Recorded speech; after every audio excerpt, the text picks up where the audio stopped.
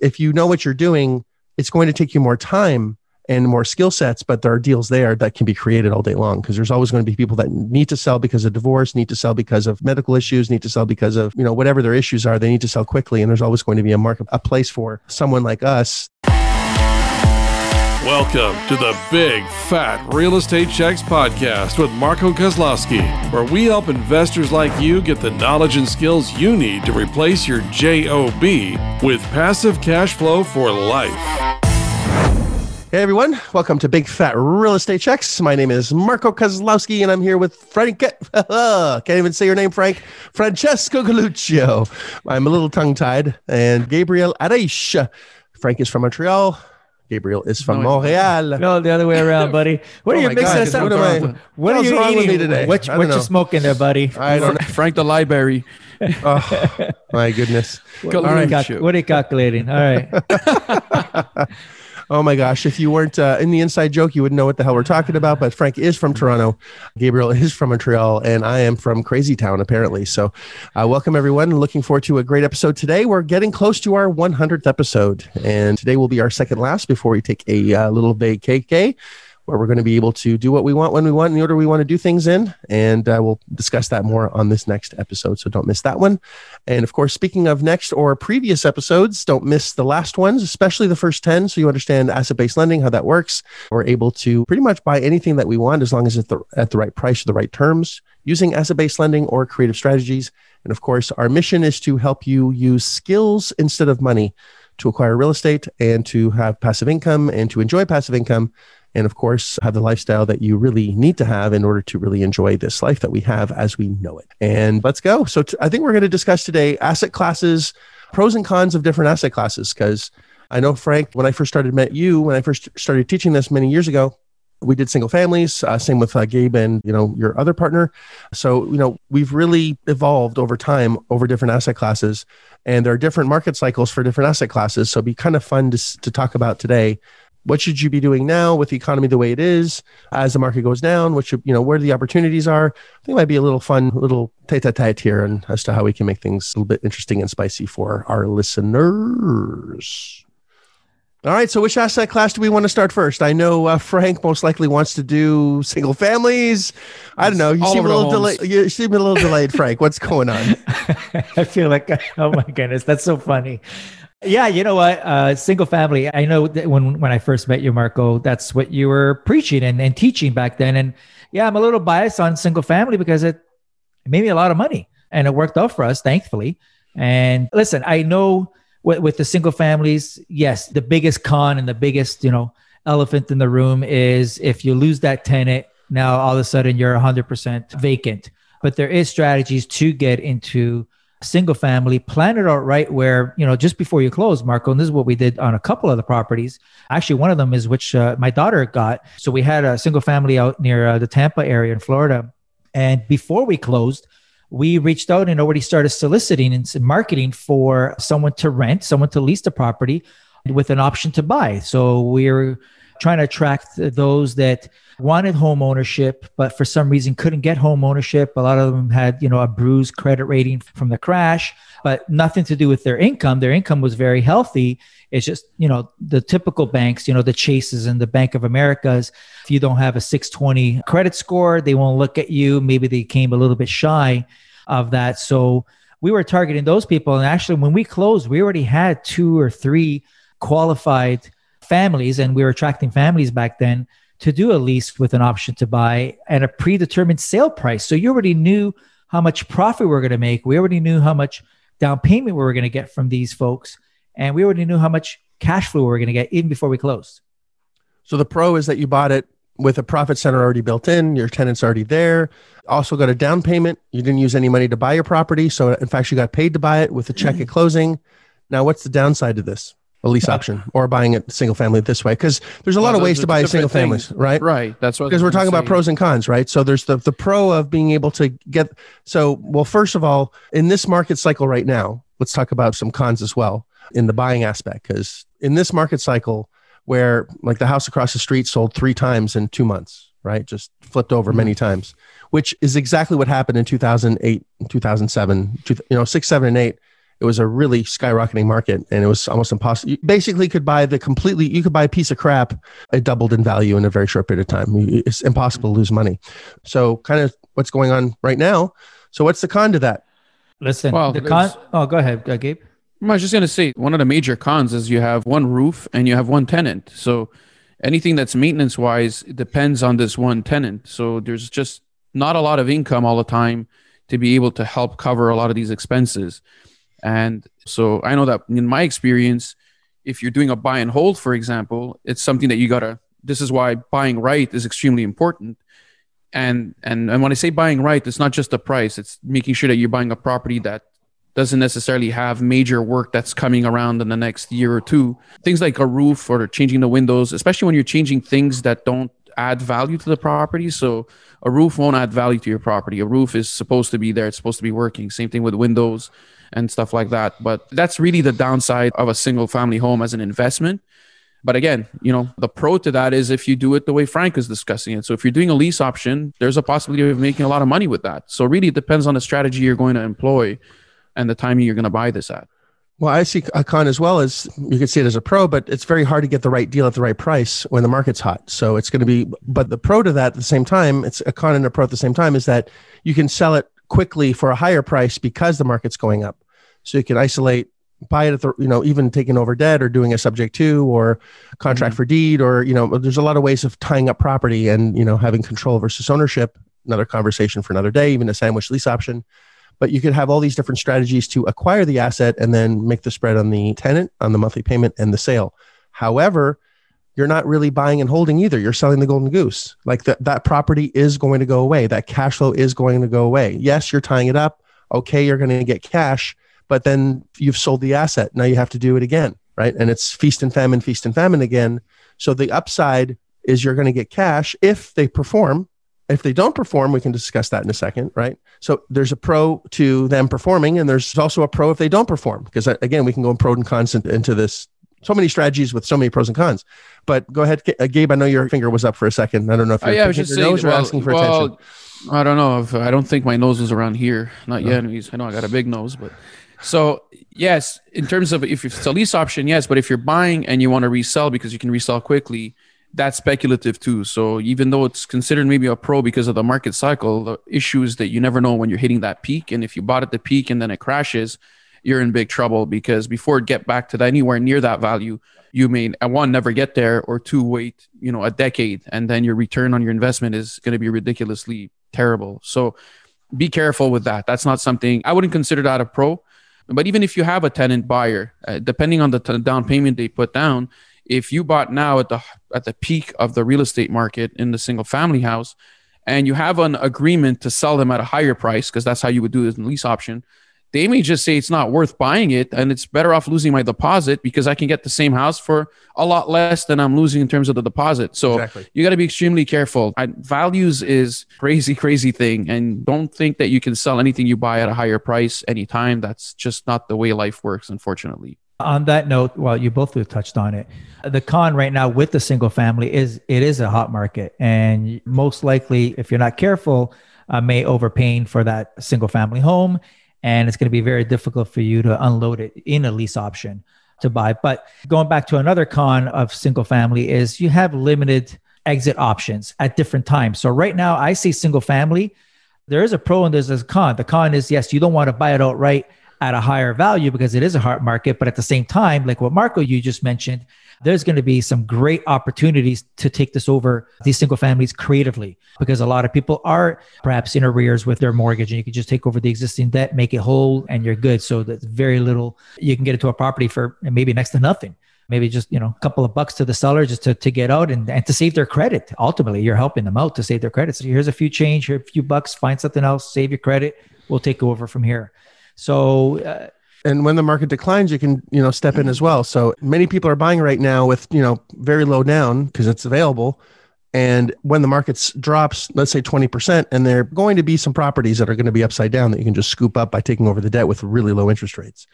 So it's not just also the amount that you buy it for, how much the cash flow is going to be. If it's a very low mortgage and you can get even lower than market rent just to pay the mortgage. So eventually it recovers. It's a free house that you can get. So there's a lot of pros and cons there as well. Gabe, go ahead. Sorry, I interrupted. Oh you. yeah, I just want to kind of maybe bring us back on track, which is we were discussing the pros and cons of each asset class. Listen, at the end of the day, I think what's clear is that depending on the cycle, every asset class is going to be the right asset class at a certain time. It's just about understanding what the real pros and cons of each are so that you can benefit from the pros and really minimize your cons, or at least manage the risks of these cons. And a lot of it is based on market cycles, basically the right time to buy.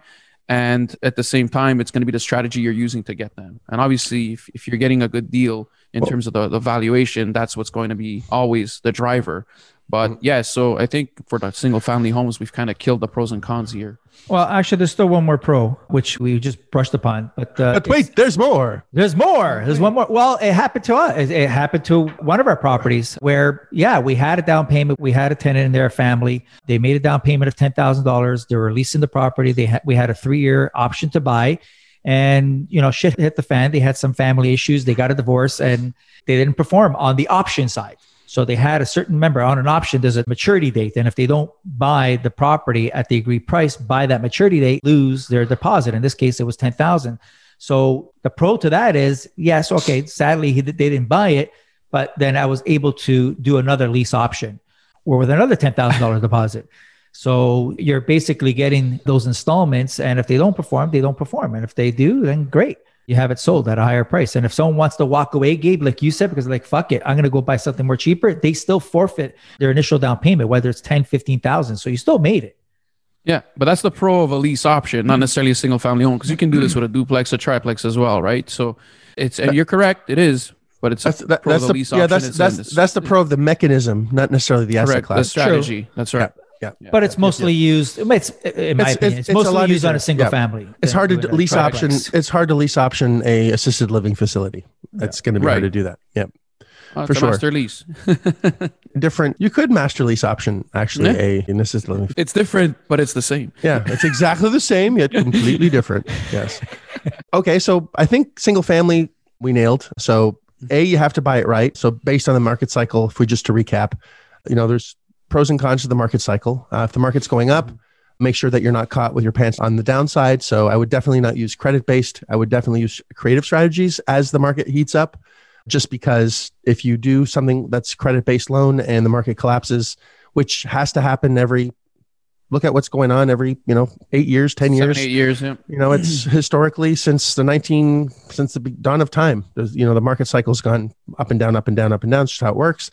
So there's different strategies for at different times, but that's market cycle. And then that market cycle will affect different asset classes in different ways. So for example, single family, if you buy too high and it collapses, you're going to lose. However, there's opportunities that you can capitalize in within that asset class. On the exit strategy side, you can do a lease option, which is good in that you've got it sold. It's bad. You only have one tenant.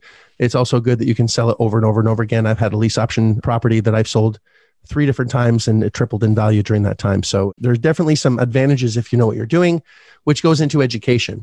Ignorance is very expensive. So if you don't know what you're doing, you're going to lose your underwear. So let's talk about another asset class. So we most go from single family to multifamily. So let's talk about multifamily. Okay. Let's talk about that real quick. So Frank, you want to slap that around? Or Gabe will start.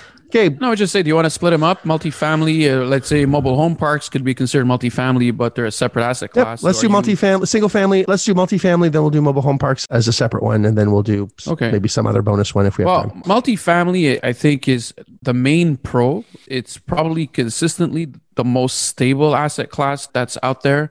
It's an asset class that will get affected on different market cycles, but not as much as the others. Another really big pro is that you have, a lot of, at least you have more families, so more than one tenant for each roof. So that's easier on maintenance because it's a smaller percentage of each unit rented to be able to pay off some of these expenses. Any other pros? I mean, one of the big pros for me in multifamily is that it's value-based. It's based on the income. So you as an owner, the way you take care of your property and the way you deal with it, the way you manage it, are able to a certain extent control your income and therefore the value of the property. So I think that's a big pro. It could be a con for some if they don't know how to manage. And maybe that's one of the cons. It's a different beast. It's a different animal in terms of management. You really need to know what you're doing and to be able to scale. I don't know if you guys have anything else. It's very hard to find cons. Well, the multifamily con is really the valuation, where it's really hard to find or create a really good deal with multifamily. It's probably the hardest asset class where you can create a great deal. Not to say that it's impossible. It's, we do it all the time, but it's just, you have to work a lot harder at those ones than you would other asset classes. Go ahead, Frank. I was just going to say something on comment. Yes, it is difficult to find. Like, I love multifamily, but it is difficult to find a great deal. But I think on one episode, we talked about creating a great deal as well. And also when you get the property, we talked about profit centers. What can you do to improve it, to make it a fantastic deal down the line? So yeah, multifamily, I think, is right now, that's why, the market's kind of drying up in certain cities, because it doesn't matter what market cycle you're in. If it is a hot market or a low market and it dips down in price, because you bought it on the income approach, as long as you don't sell it, you're not crystallizing your loss, or your losses for that matter. So you're riding on that wave. And, as far as I know, people always need a roof over their head. I think it's just easier to maintain, like if you're looking at a 10 unit, it's easier to maintain one 10 unit building versus 10 single family homes, or 5 duplexes. It's just easier for the manager to take care of it, easier for the repairs, insurance and all that, because if you add up 10 insurances or whatever it is, economies of scale. Yeah, exactly. So I like it for that aspect of it. The forced appreciation I love, of course. I like the diversity of risk, where the vacancy is part of the equation, right? You're never going to base your value on 100% occupancy, where in single family, if you do have, if you have a vacancy and you have a mortgage, it's instant negativity, right? Where if we have a vacancy in a multifamily, it's part of the deal. And it's easier to manage the risk. Also, I hate to say it, a lot easier to find them, maybe not to find them money, because there's a lot of single family opportunities as far as money available now with asset-based lending as well, even asset-based lending, but it doesn't always cash flow if you do it right as well. So that's the next, I guess, a con that we didn't talk about is the cash flow of a single family. If you're buying it with, specifically as the market heats up and the values increase, it's costing more and more for the property. And there's going to be a breaking point with how much you can pay for something versus how much the debt service you can handle the debt service. I've seen a lot of properties, for example, a 3 unit where, you can get a great deal. It's worth maybe $400,000. You can buy it for $250,000, but you can't make a cash flow because the tenant's debt service is more than even what the gross income is of the property, because of just how the economies are in those areas. So very interesting piece to look at as well. But I find it amusing because you're saying it's a lot harder to find multifamily, deals. You're never going to find them. You definitely have to create them. So it comes back to your skill sets. I do want to put a big asterisk around what Frank said. And Frank, you can correct me, which you've done multiple times, and as Gabe has as well, is it's fine. I don't have to be right. If you know what you're doing, it's going to take you more time and more skill sets, but there are deals there that can be created all day long, because there's always going to be people that need to sell because of divorce, need to sell because of medical issues, need to sell because of, whatever their issues are, they need to sell quickly. And there's always going to be a place for someone like us that buys for speed in exchange for some equity. Now, as the economy changes, it's going to be hard. It's more and more difficult to do that. But as the economy tumbles, it's going to be a lot easier to do that as well. So there's a pro and a con there as well. Go ahead, Gabe. But for an investor also, I guess the one other con of the multifamily is just there's a lot of competition out there for people who want multifamily. That's, I think, the more traditional, or the traditionalists are in a buy and hold, always looking for multifamily. That's kind of the asset class they're looking for, because that's what they know, that's what they're taught, that's what their parents did. There's other asset classes that are maybe less popular or less out there that people are less familiar with, where you'll find better returns. But there's definitely going to be a lot more competition to buy multifamily than there would be for some other asset classes, including mobile home parks, which maybe we'll talk about next, because there's usually a lot less competition for mobile home parks. Well, it cycles, because of the nature of the asset. Yeah. Yep. I just wanted to add something before we move on to different asset classes in terms of repairs. So I know from repairing a single family, it's a lot easier in terms of regulations and permits and things like that versus a commercial. Commercial, they really scrutinize what you're doing because it is commercial space, and there's a little bit more red tape that you have to go through and get, the fire marshal involved, and you got to get the city building inspector involved or whatever. Residential, yes, you do need permits, but it's a lot more easier process because you have your family are in there, or there's still people living in there. Of course, you want to make sure that they are safe and the structure is safe and sound. But I just found doing both residential and commercial is a lot more scrutiny on what you can do and what you can't do. You can't move shit around, and you can't, take out if you change the footprint at all on a commercial, guess what? You need new drawings from an engineer and from an architect. And then that's going to be submitted to the city for their stamp of approval. So repairs could be a little bit daunting for commercial, just a lot more involved. So I wanted to add that. Yeah, makes sense. Also, I think management's easier to find on multifamily as well than other asset classes. Finding, someone to manage a hotel is going to be a completely different beast than, multifamily. It's a lot easier to find management. Even single family is going to be easier to find management than in multifamily than single family, because finding a good manager in single family sometimes the economies of scale don't make sense. Exactly. You need more. It really chews into your profit center. If you have a single family, paying 10% of, to collect one check is a lot harder to swallow than if they're collecting 150 checks. Right. Yeah. So, yeah. Agreed. Absolutely.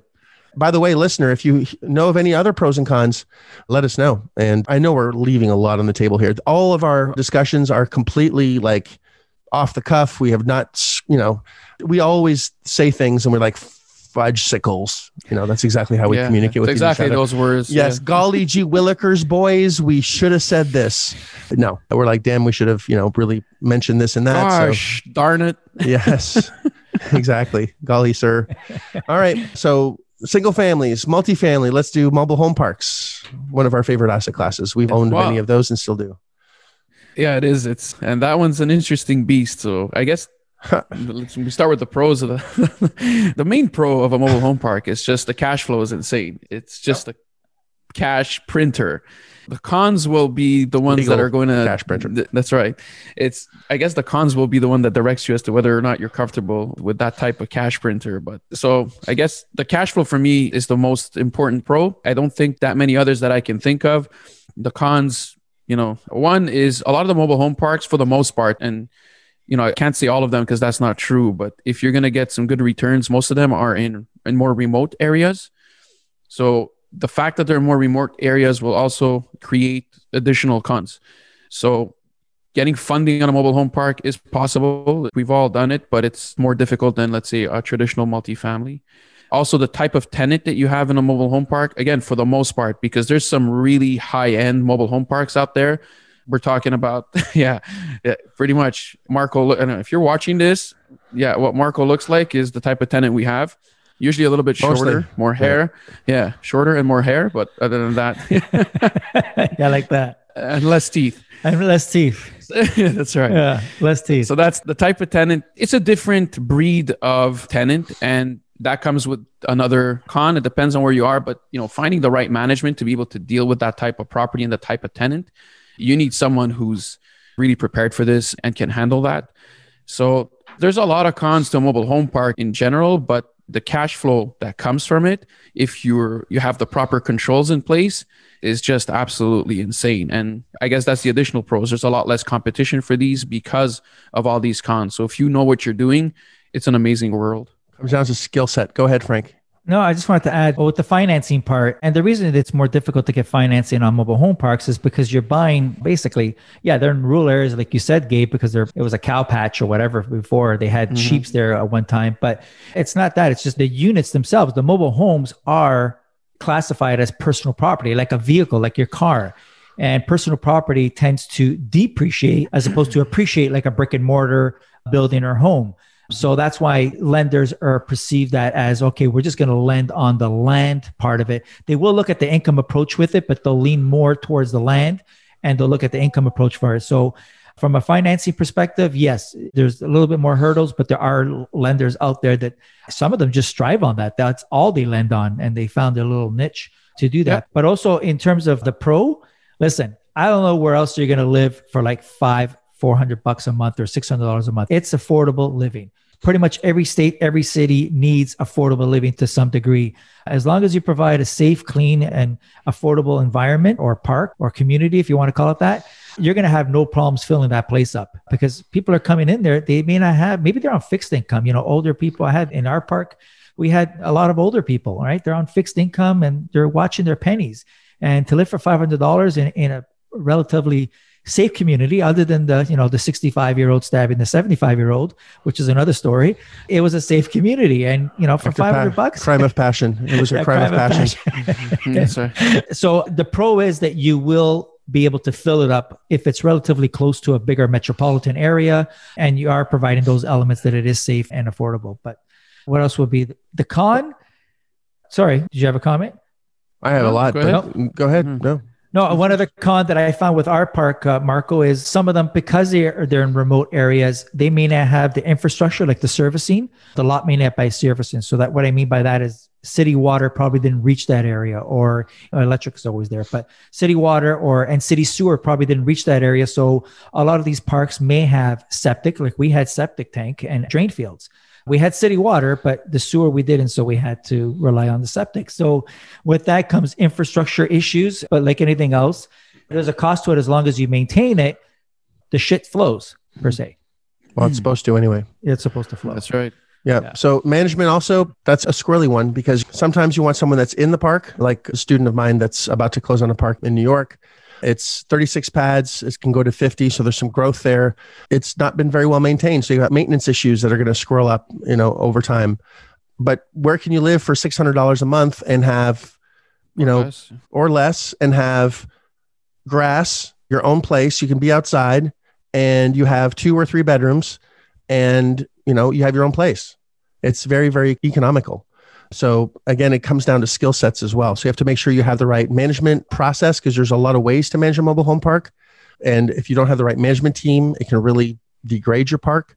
Talking pros and cons, not devil in the details here, but also there's, different Section 8 programs or VA programs that you can get into that can really up your game on profitability as well on your mobile home park. The downside as well is weather. If you've ever heard of a tornado, they look for mobile homes. It's kind of how it works. If there's where's the mobile home? That's where I want to go. I've had multiple mobile home parks destroyed through tornadoes and even hurricanes. Yeah, Frank, I know you were destroyed in Panama City. A lot of your properties were gone. And even Dawson and Shirley's park in Florida, they were disappeared. The whole park disappeared.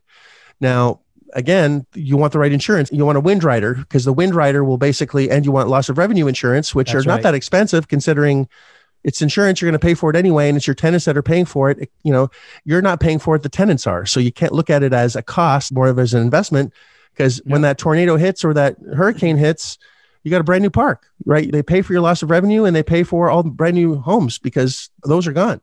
And because you have new homes in a new community, your rents go up and you have less maintenance costs. So you're actually making more money. The con is, okay, the insurance costs a little bit more. Who cares? Because if something does happen, and when it does happen, it's not a matter of if, but a matter of when. That's right. You're taken care of. So, and again, just making sure that you understand all these things. And that's why it's important to have a mentor that really has been through a lot of garbage and a lot of shit. So you understand what to do proactively and not be stuck with your pants down in a lot of these things, because you'll learn a lot. There's only so much you can put into a book, right? Or a tape or a video or, whatever. A real world experience is a completely different thing. Oh my, well, especially that every property is different, right? Its own animal, even though within its own asset class. So, well, the Sugar, I'm not going to say the last name of the park, that how much have we learn over Sugar, the property that we have there, and and the other in Arkansas, Frank, what we had there. Please. Oh yes, that was one of the worst. That was one of the worst. Linda was managing in Florida, in Perry. Yep. Yeah, the Cove.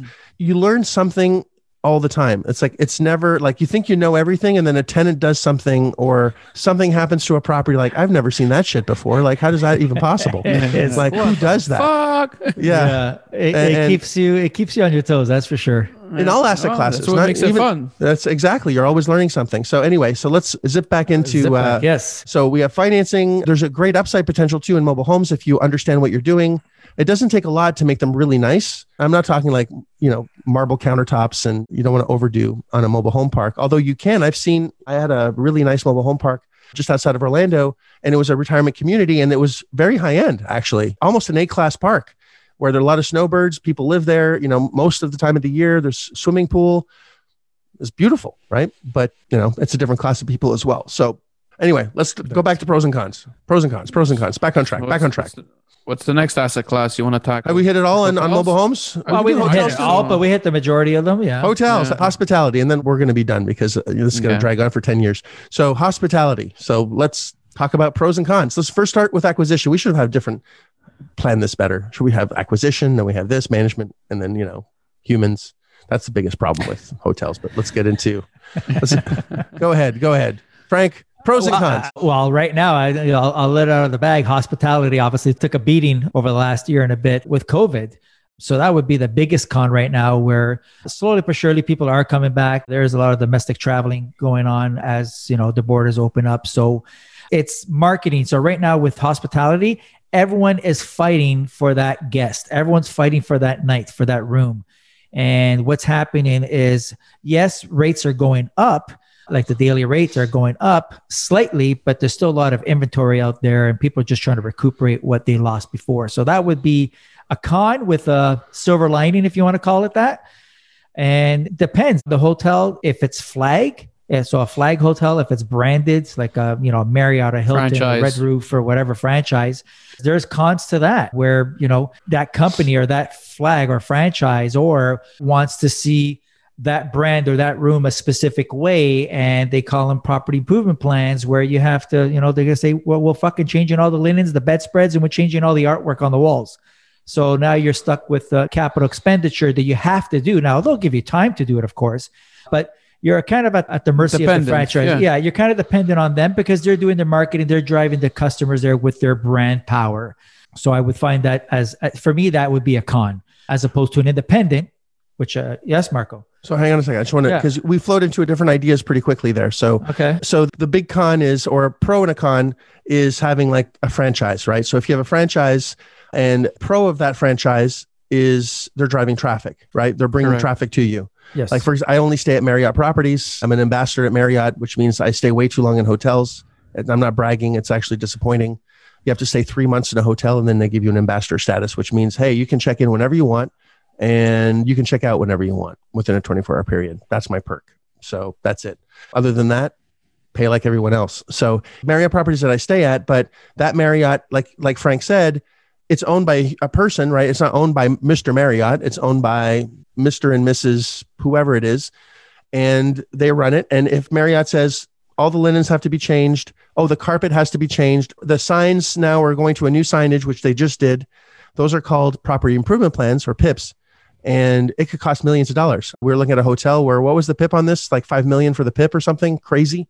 It was bananas. It was insane. So it costs almost the same as it is to buy the actual hotel on these property improvement plans. It's extremely expensive. So that's definitely a drawback. And with what Frank was saying, with the economy the way it is, we took a bath.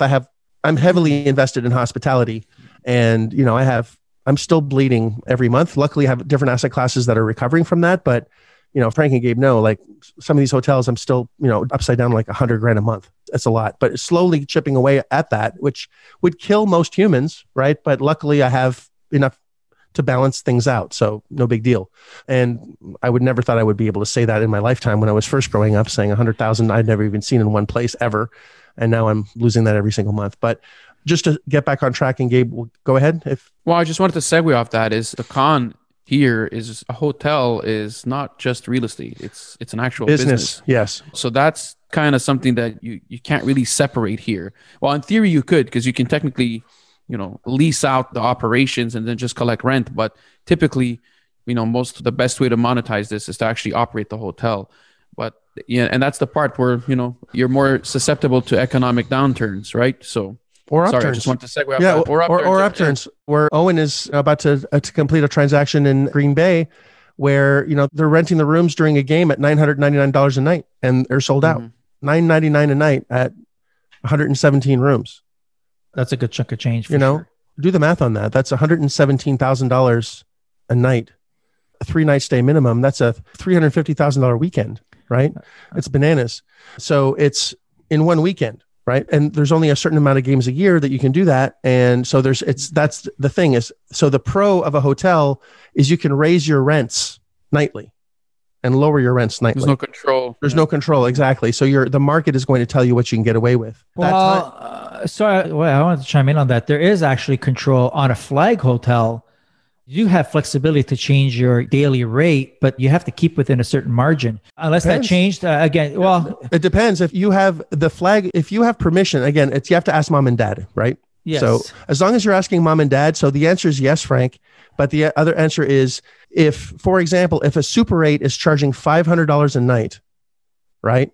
So a Super 8 motel, not a hotel. This is an exterior corridor from the 1960s where the cockroaches are everywhere. They're charging $500 a night. And I'm not saying Super 8s are like that. I'm just saying this particular hotel is yuck.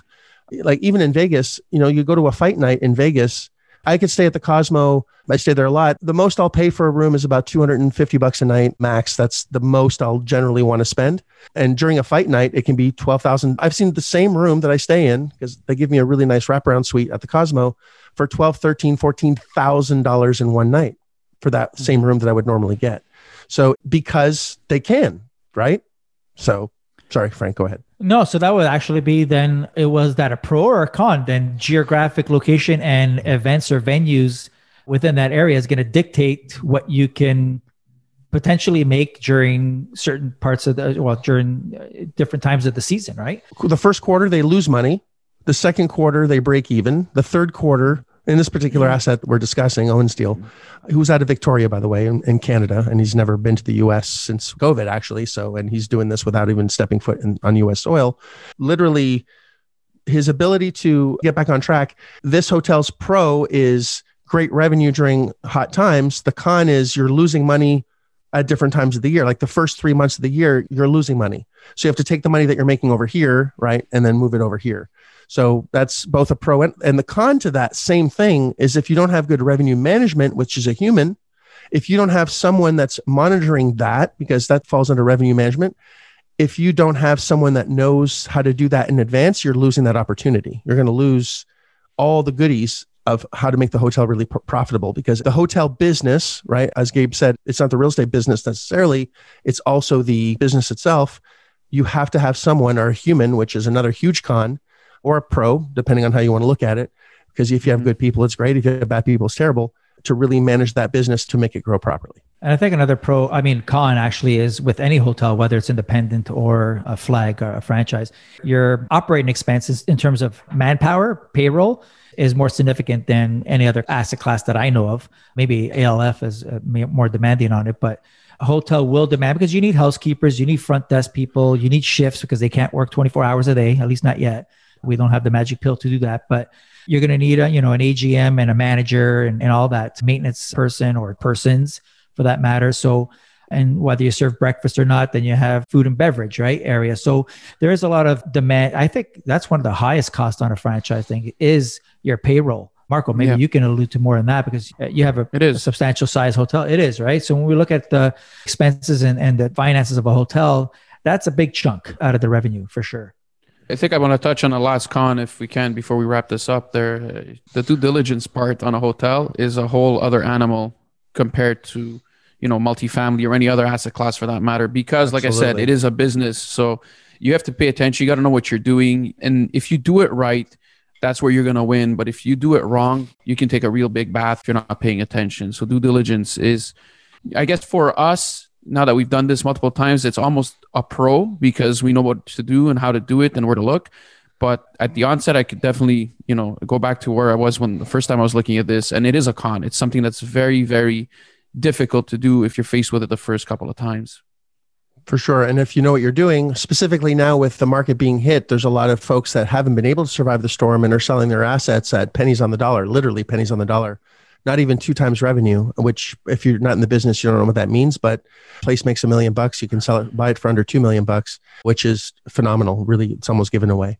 So, and again, it comes down to the more experience and the more knowledge you have, and the more you have the right team around you. You don't have to know everything about everything at all. You just have to have the right consultant or the right mentor or the right person next to you to tell you exactly what to do so you don't make the mistakes. And I would rather write a check for someone all day long so I don't make the mistakes. In fact, we do that all the time. We started a private equity fund. We did the same thing.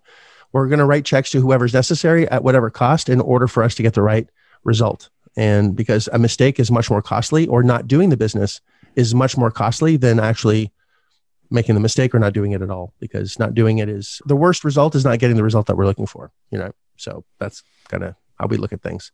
So holy crap, that was like a 3-hour marathon. Might be the longest one we've done yet, but that's okay. We actually got complaints saying that our podcasts aren't long enough, but that's all good. Yeah, it's all good. So man, we've run through a whole bunch of gambits. We've missed a lot. Like I have about 19 things that I want to talk about, but we just probably don't have any time. And yeah, so pro and con to single family. Obviously, we did talk about the biggest pro in the hotel business, which is making millions of dollars a year. You know, that's kind of the advantage of having a hotel is if you know what you're doing, you never have to work again on one hotel. And if you do it right. So it's extremely profitable. Yeah. So that's that. So for now, we're going to cap it right there. Gabe, Frank, appreciate you both. And listener, of course, appreciate you as well. Next episode will be our 99th episode. We're going to do some cool stuff on the 99th episode. And we're going to not do the 100th episode until we're all together in the same place. We're going to celebrate our centennial when we're all together. I'm also taking a small little vacay for a period of time. I've historically taken 2 months off during the summer, and this is no exception, but I still squeeze in some time for my family, which are Frank and Gabe always. I'm looking forward to seeing you guys up in Canada very shortly. And guys, appreciate you all. And of course, the listener, like it, love it, share it. And I'm looking forward to seeing your feedback, your emails, marco@marcokozlowski.com.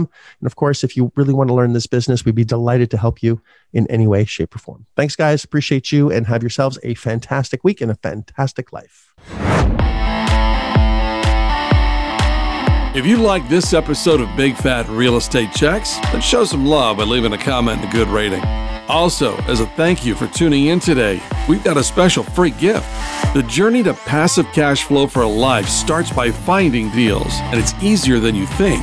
Simply go to getdealsbytuesday.com, enter your email address, and we'll send you a free quick start course called Deals by Tuesday.